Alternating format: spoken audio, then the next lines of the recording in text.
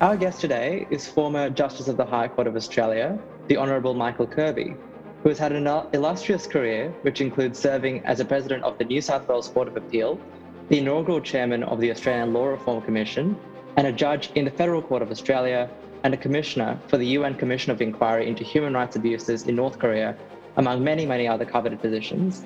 Thank you, Mr. Kirby, for taking the time to speak with us today. It's my privilege.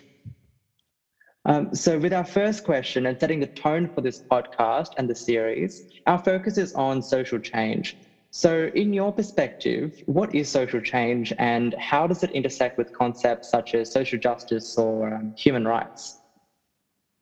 Social change involves alteration in the laws, practices, attitudes, and customs of society. Social justice has a moral component.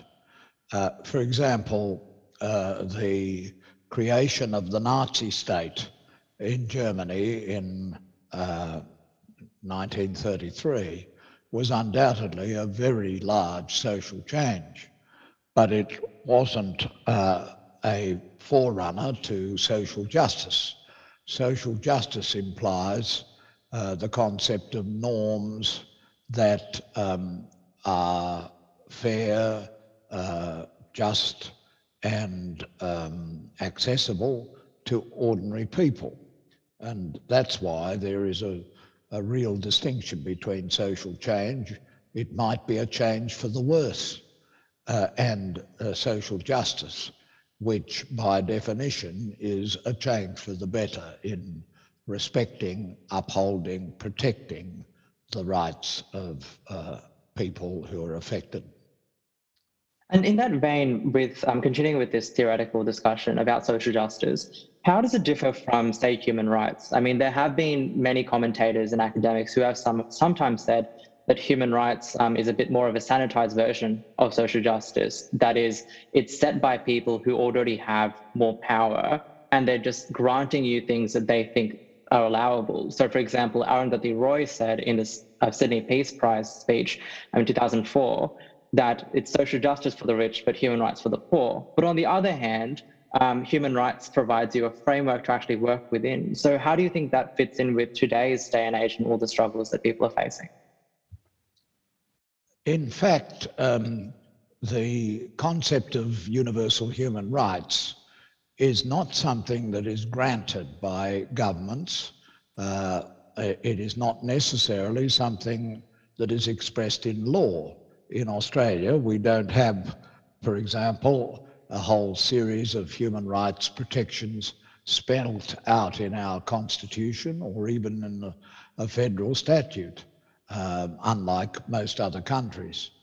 But the notion that human rights pre-existed the Universal Declaration of Human Rights is insisted upon in proper analyses of universal human rights.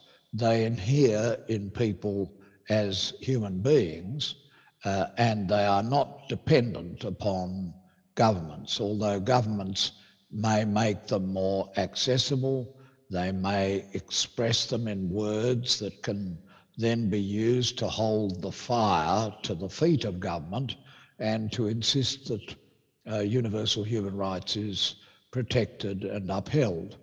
But the two concepts, though they overlapped, they're like circles that overlap one another, but they are not exactly the same. And in that sort of discussion about Australia not having a Bill of Rights, how do we manage to actually use human rights to further people's position in life? So whether it comes to refugees or it comes to land rights for Indigenous people, how has that framework assisted when it's not something government can be compelled to do by, for example, the judiciary or the media or activists or just the public when they go to the polls every 3 years? Well, that's a very good question, because the lack of a constitutional set of rights has led Australians, and especially Australian lawyers, to look elsewhere and to try to find the local equivalent or the local expression of the universal human rights that have become such an important feature of the international community in our current age. The adoption by the General Assembly of the United Nations in December 1948 of the Universal Declaration of Human Rights was something that Australia, one of the foundation members of the General Assembly and of the United Nations, worked towards attaining. And there's a great irony in the fact that in Australia, many of the fundamental human rights are protected. They're protected by the common law, but of course the common law can be overruled by statute. And in the matter of universal human rights, you can, in some instances, appeal to the statements in international declarations and in other statements of principle, including the statements in treaties that Australia has signed with the United Nations. So we can use them, but that is itself a somewhat controversial proposition in some quarters. I attended a conference in Bangalore in India, Bengaluru as it now is, in 1988 for the purpose of trying with other judges of high courts around the world, particularly in Commonwealth countries, to express the ground rules for the use of international human rights principles, especially in the circumstances that there is no constitutional norm that you can appeal to, no provision of a statute that clearly applies, and no statement of the common law. The propositions advanced by the judicial group in Bangalore was that in such circumstances you could reach for the Universal Declaration of Human Rights and the other statements of human rights in order to assist in the interpretation of the Constitution, the explanation of a statute, or the elaboration of a principle of the common law. But the High Court of Australia has been rather resistant to that notion. Not always, because in the Mabo decision in 175 Commonwealth Law Reports, 1 at 42, Justice Brennan, who wrote the leading opinion in that case, said that the one principle of universal human rights that cannot be breached is the principle that people are equal and that they do not lose that equality by reason of their race.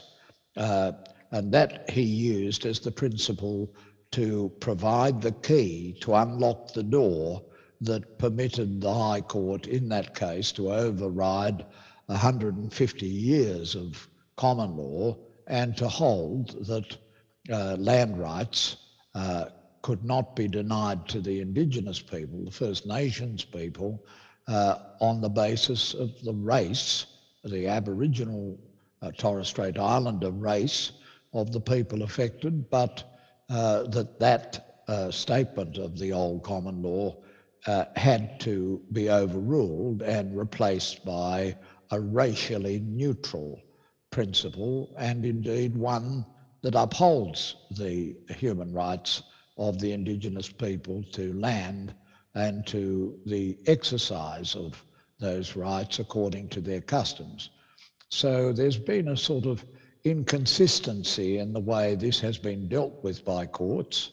The Supreme Court of the United Kingdom, only in the last weeks, has expressed a view which is somewhat hostile in the opinion of Lord Reid, the President, to the Bangalore idea.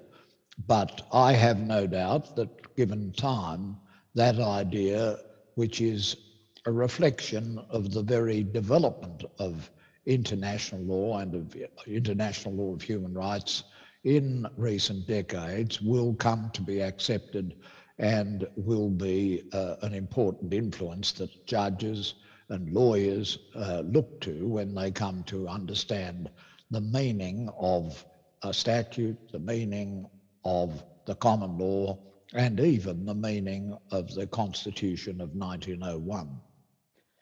In terms of the legal system on a domestic level and bringing change through that, one vehicle has been public interest litigation strategies.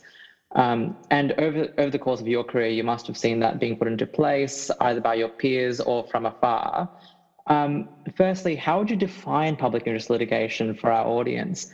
And secondly, I'm curious about your thoughts as to whether you think it's legal change that inspires social change or if it's the other way around, and if this is very case dependent. I think it's an interactive mechanism of law. We lawyers like to think we're terribly important. We're the centre of the universe, and therefore we have the keys to advance the kingdom. And many lawyers think that's the most important. And there's no doubt that the law can play a very important role. And public interest litigation is a way that ordinary people with legal problems and generally needing support from lawyers, and mostly lawyers acting pro bono, can bring cases to courts, and by the authoritative decision of our courts can then see advances. Now, this is not something that is very recent. Even when I was a young lawyer and was elected the president of the Students' Representative Council at the University of Sydney, I became involved in litigation involving students. And this was litigation often to challenge decisions where the student claimed to be a conscientious objector. And that was a very little case in the local Court of Petty Sessions, as it was called then, the local court. And this tiny little case, nonetheless, was advancing the principle of respect for people's conscientious objection to involvement in wars, or particularly the Vietnam War. And I remember when I was president of the SRC, we went down to a television studio and we went through film footage that was made available to us by the television studio, which showed the circumstances of an arrest at Wynyard Square in Sydney of students who were protesting against Australia's involvement in the Vietnam War and protesting against the compulsory obligation to perform the national service if your number came up in the ballot. And this action, again, a very tiny little action. It never made the headlines. No one ever saw it on television. No one ever made a big fuss about it. But that's what I was doing as the president and later the honorary solicitor of the SRC of Sydney University. And likewise, there was a case in Walgett in New South Wales where Aboriginals were not allowed to go upstairs in the local cinema. They could go downstairs where there was lino on the floor and vinyl on the seats. But climbing up the grand and beautiful staircase to the cinema in Walgett and plonking yourself down in the velvet seats with carpet on the floor, that was impermissible. Aboriginals stay out. And we gave support, and I was briefed in the matter, to the students who, hand in hand, this was a very symbolic thing, makes me emotional even to think back to it, who walked up the grand staircase. The white students bought the cinema tickets, but they walked up the staircase with local students not university students, because we had precious few of them, who were Aboriginal, and they were then arrested by police for taking Aboriginals up. We were assured that the Aboriginals would watch the same movie and they would not be interfered with, and it's quite nice downstairs. But the students were arrested. Some of them were law students, so an arrest and a record was a very bad thing. And so I briefed Gordon Samuels, later the Chancellor of UNSW. And he was a leading barrister, the president of the bar, and he did the case for nothing, went up to Walgett. We argued the case as a matter of law. In the end, we lost, but the magistrate did not impose a criminal conviction. And a week after the decision of the magistrate, the owner of the cinema announced that discrimination against Aboriginals upstairs was over. And so things changed. The moral of the story is we can say these are just little things, but our duty as human beings, our moral obligation, and above all, our professional duty as lawyers is to undertake such cases, bring them to courts, appeal to courts, do the very best of lawyering to try and convince the court. But even sometimes when you lose, you win.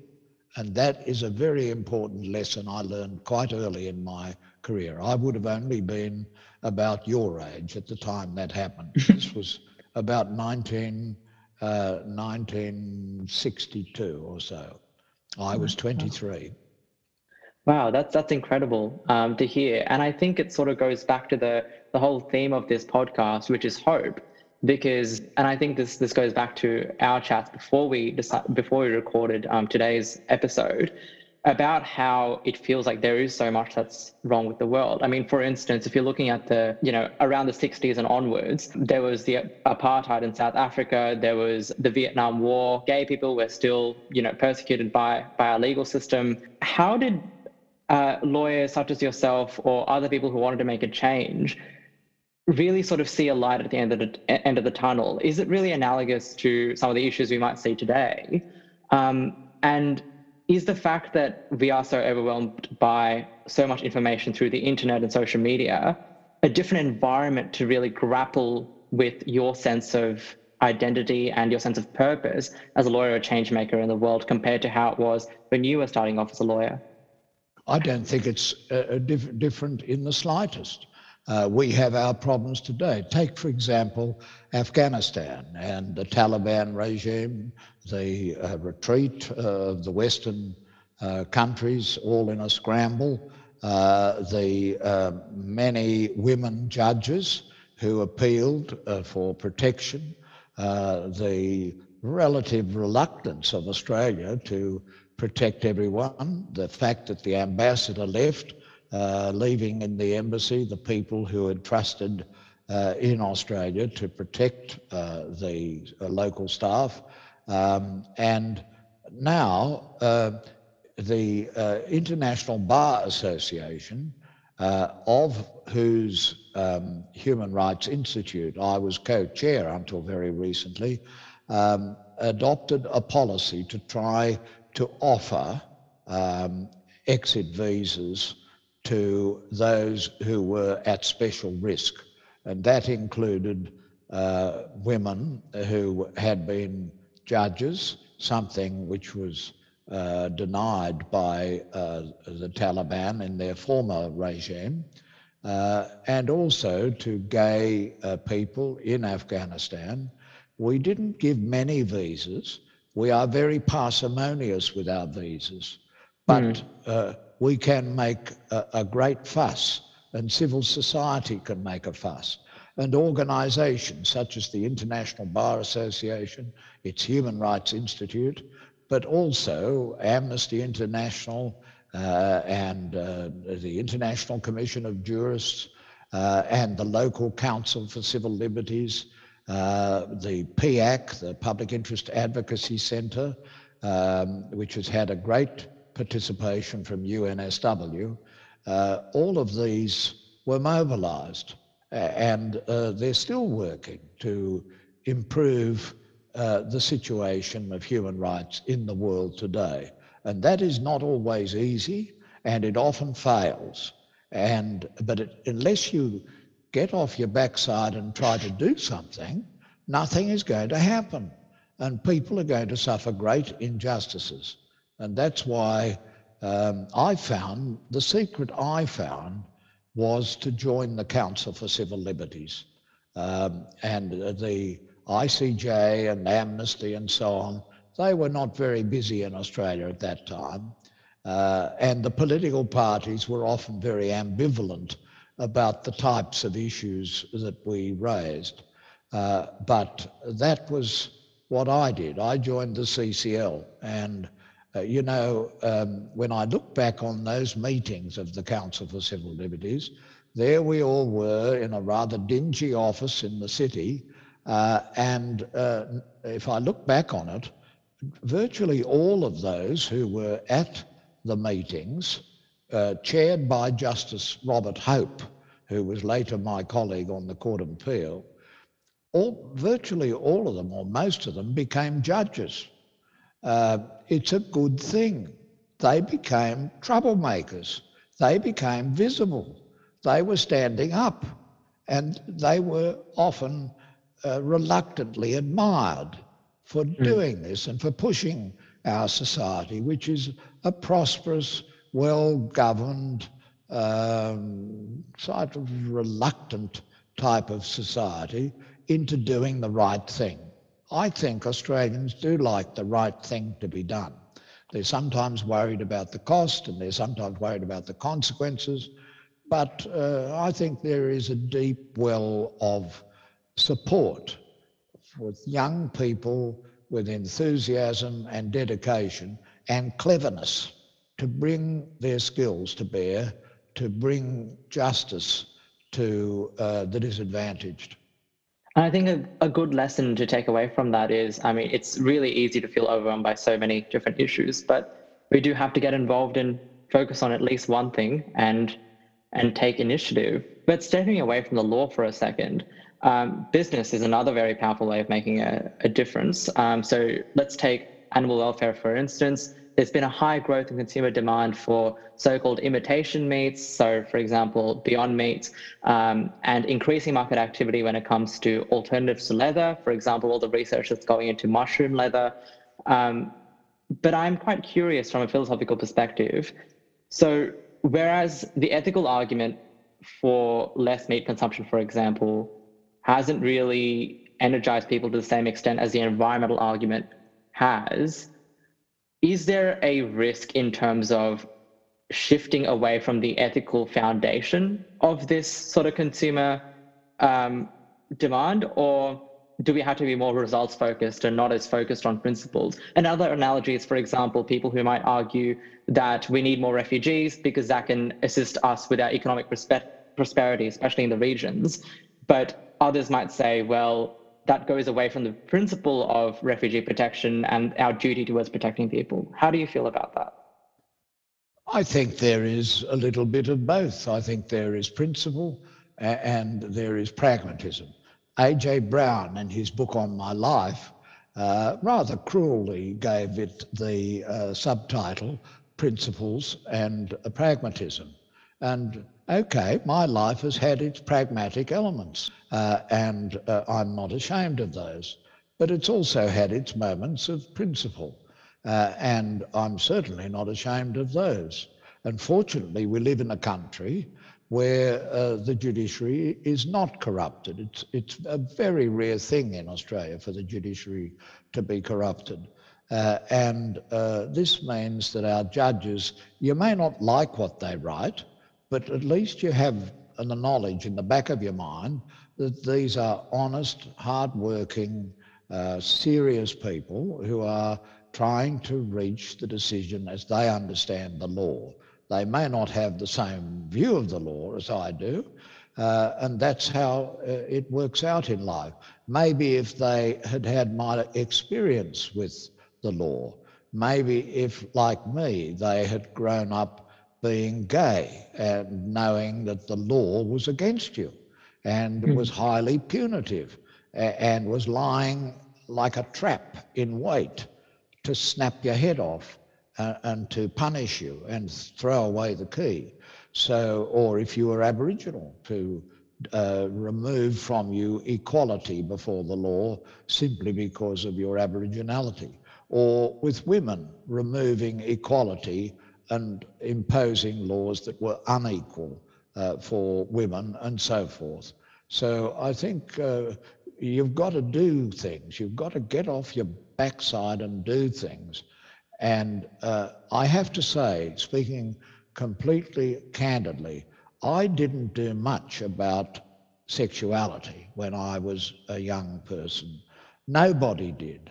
If I think back on the Council for Civil Liberties meetings, we talked a lot about Aboriginals, we talked a lot about white Australia, we talked a lot about women's rights. Refugees were not such a big issue there. We talked about conscientious objection, the Vietnam War, nuclear weapons and so on, but we said nothing about gay rights. And I said nothing about gay rights, even though it was something that was very much affected me. And it's led me to be really conscious of the fact that sometimes you have to be brave, and you've got to be strong, and you've got to take risks that you'll upset people, including maybe your parents. But you can do things in a loving and respectful way, but you can stand up for what you conscientiously believe is the right thing. And I wish I had done more when I was growing up. It's getting a bit late in the day for me, but at law school, I never put my hand up and asked, why did we not recognise Aboriginal title? Never. No one did. Silence. Likewise, white Australia. Likewise, women's inequality, and especially the no-no subject of gay rights. All of those things I was silent about. But then I got into the Council for Civil Liberties, and we started to talk about gay rights. And it was a lot of people, including very fine people, were opposed to that. They thought it was disgusting and they didn't really want that. They had religious preachers, they're still there, sounding off against gay people as an abomination. But looking back, I wish I had been stronger and earlier. But if I had been, I think the truth of the matter is I would not be sitting here being interviewed as a former President of the Court of Appeal and former Justice of the High Court. So you have to be a little bit strategic, but you've also got to be principled. And on the last week that I served as a Justice of the High Court, I did two big things. One, I sat in the Wurrajil case, which was the challenge to the legality or constitutionality of the Northern Territory intervention. Very important case. I hope it's not forgotten. And two, I went to launch at Sydney University a book on animal welfare law in Australia and New Zealand. And after that night, I'd read this book. I had no idea the conditions of slaughtering and the cruelty to sentient animals, and I have not eaten any meat since that time. I tried to persuade my nephew, who was about your age, to do this, and he said, I know I should, but I just like the taste of meat too much.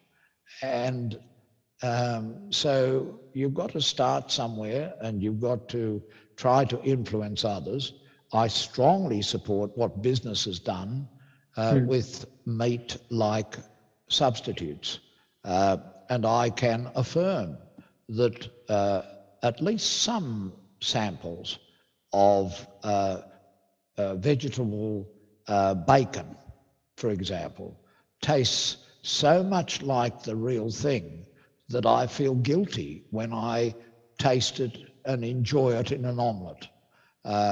It's a question, should I not even go there on the basis that this is really breaching the principle. This is what you're interested in. But if it gets people out of meat eating, reduces the slaughter of so many sentient animals, and improves the treatment of those animals that are in this regime, then it's a very good thing. And it is growing. It's growing quite rapidly. And I recommend it to anybody who listens to this podcast. If you like the taste of it, then you can take artificial bacon and it is exactly the same taste. It's amazing. It's made out of soy. I don't know how they do it. It's made by the Sanitarium Company, which are the Seventh-day Adventists, I think, and they are strict vegetarians. And they're not therefore using live animal extracts of any kind, but they've found a way to make soy into an animal tasting food. And we should all be eating more of it and less of a real meat. Yes, I mean, in terms of the results that, these imitation meat companies have gotten and the amount of transitions they managed to foster, no one can really argue with the numbers when it comes to taking a more pragmatic approach, especially with a practice that is so deeply entrenched in our culture. In terms of looking at social change in terms of the individual level, so looking at just what I could do or my friends could do on a day-to-day basis, I'm quite aware of the fact there's a strong emphasis on social change in legal education. I didn't really see that come through in my commerce degree, for instance. It's not really something that's explored as much in other areas of study, unfortunately. But there are various ways you can make a difference that doesn't mean you have to be a lawyer. What lessons would you pass on to people who see a social issue that should be addressed? So whether that's regarding water and soil pollution in a regional mining town, or for example, with the stories that's coming out right now about people in the Park Hotel in Melbourne who've been in our immigration detention system for over 9 years. What would you pass on to them that you've seen happen, whether it's through, for example, your friends with the freedom rides back when you were at UCID as a student, or any other movements that have taken place since? Well, the lesson is to be a joiner, to get involved so that you begin to see issues.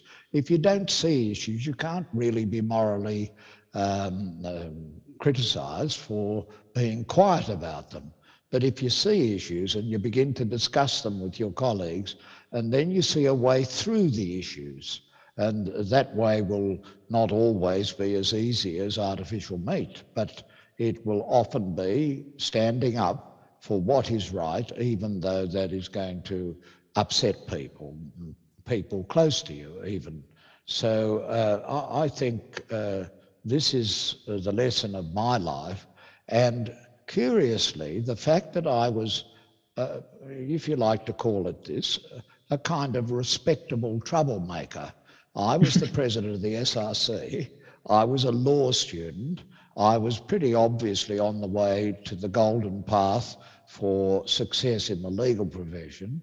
And yet I began to make trouble with my fellow students. And I think that helped me to be noticed. For example, Neville Wran, who was then a young up-and-coming QC and a member of the state parliament, he'd heard about me in the media, because the media was always attacking me and saying I was a pompous git and that I should come down from my high horse, and they might have had a point, but I got noticed. And I'm not saying that's why so many people who were involved in the Council for Civil Liberties were appointed judges, but not everybody wants to be a judge. And some people increasingly nowadays don't want to be judges. But if you want to contribute to our society by ultimately being considered for judicial office, then maybe if you join a political party, you'll get noticed by people. But if you are a person who has been noted in general society, including by politicians who have the ultimate say in Australia for the appointment of the judiciary, then that's a byproduct. It's not a reason for getting involved, but it is a consequence. And it's just amazing to look at the lists of the Council for Civil Liberties circa 1965 to 75. They all ended up distinguished judges. And it's not a bad thing in a country to infuse a number of people with that outlook in the judiciary.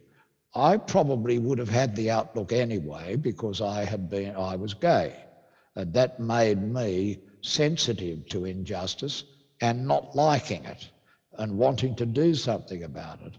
But starting on the ground floor, maybe even in the basement, is a difficult step, and it must often seem as though it leads nowhere, and it requires a lot of extra work, and you don't have to do it. You could be out there sending off text messages and social media and all the other things that you young people do, but give a bit of time to disadvantaged people, and there will always be disadvantaged people. And if you do that, then it's likely that your life will be fuller, your life will be richer in the spiritual sense, and also that you'll make a contribution to your own well-being and to that of your society.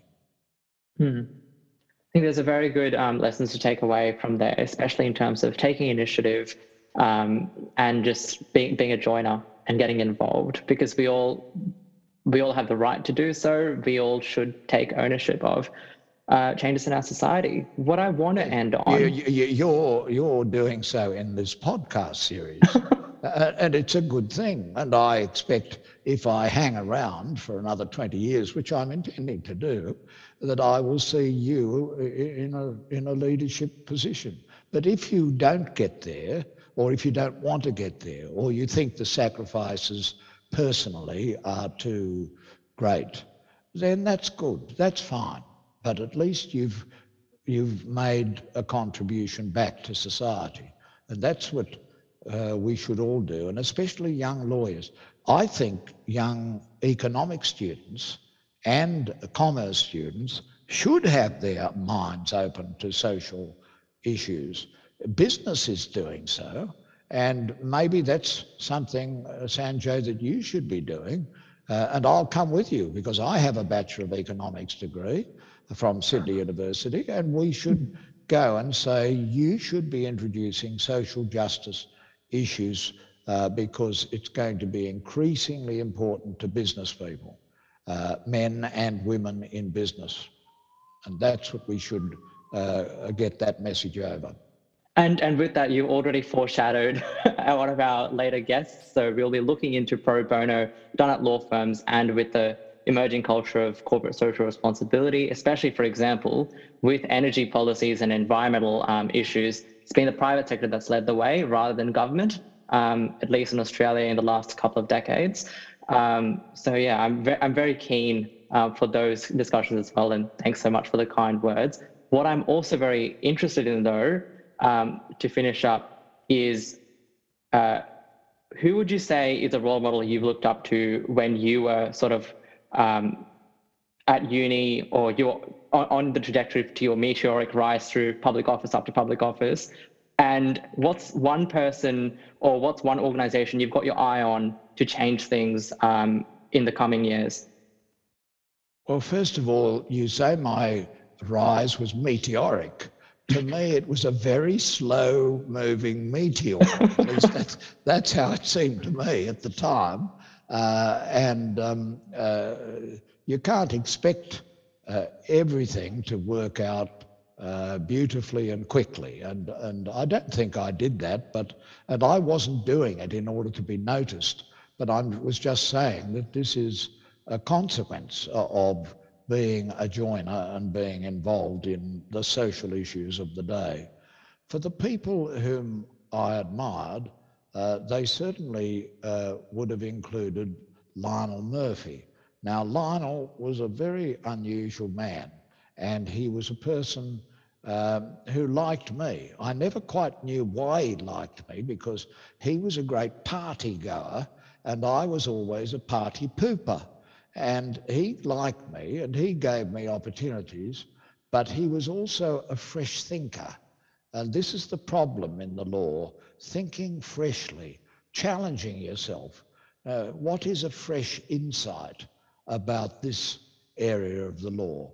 And what does this feel like to people who are on the receiving end of the law? I think Chief Justice Mason was a very great judge in Australia. He was the judge when Mabo was decided. He joined with Justice Brennan and Justice McHugh in the key reasons in that case. Justice Dean was a very great lawyer. And looking at the other people who intersected with my life, Julia Stone had a very big impact on me at law school. So look to your academic leaders and those who are teaching how we have to make a contribution to improving the law and improving social justice. I mean, there are many people, many women who have greatly influenced my life, and I'm grateful to them all. As to the future, I do think animal welfare is going to be an increasing subject because, as you've said, it's very important for climate change issues, but it's also important for the issue of principle that is involved. I believe that refugees and living up to the principles of the Refugee Convention and Protocol, that's extremely important. And as you've said, that can be argued both as a matter of principle and also as a matter of pragmatism in a country which has an increasing aged population, which it doesn't always treat very well. But one of the issues that I've tried to speak of and engage people with is nuclear weapons and nuclear disarmament and getting the countries with nuclear weapons to surrender them, and those that don't have them to adhere to the principle and the letter of the Non-Proliferation Treaty.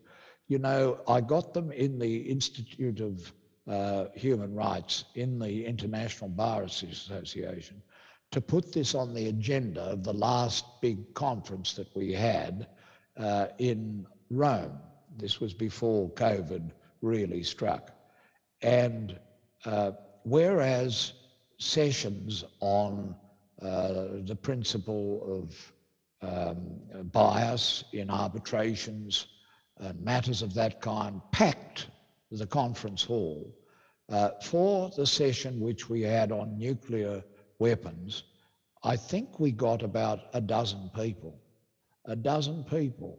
even though there were some leading speakers. It just doesn't engage with people, no doubt, because they think, what can I do about nuclear weapons? Well, the lesson of my life is what you can do is start making a fuss and start putting things onto the political agenda so the cautious, nervous politicians cannot avoid the issue anymore. If we don't cure and solve the nuclear weapons issue, you can forget about all the others, because the nuclear weapons will see the end of this species on Earth. And that's why the present is a very worrying time, with two leaders who have an investment, maybe three leaders who have an investment in being tough guys. Well, the days of tough guys really went out with Hiroshima, and we have to find ways that even with horrible countries like North Korea, we can find a way to remove the danger of nuclear weapons, which are so devastating in their impact and so long-term in their consequences. So there are just a few ideas, but there are plenty more, and I'm sure the young people who are listening to this podcast will have ideas of their own, which don't even occur to me. But if you ask, what do you hope you can continue to contribute to, I would say nuclear weapons removal from our midst. And I don't think that's something that cannot be tackled because it's just too big. It requires leadership from politicians and a belief that the people who elect them are deeply concerned about it. And I think we're going to see that issue played out in the questions that are raised by the situations on the border of Ukraine and Russia. So plenty to do, lots of ideas. Don't be boring. Open your mind to new ideas. Be brave. Be braver than I was. Speak up for the things that affect you and don't be ashamed of it. And I hope that your life will be as rich in spiritual terms as mine has been. And with that, thank you so much for joining us for our first episode of the podcast, Michael Kirby. We really appreciate your presence on this episode, and I'm sure our audience will take a lot away from the lessons that we've learned today. Thank you very much. Thank you, Sanjay.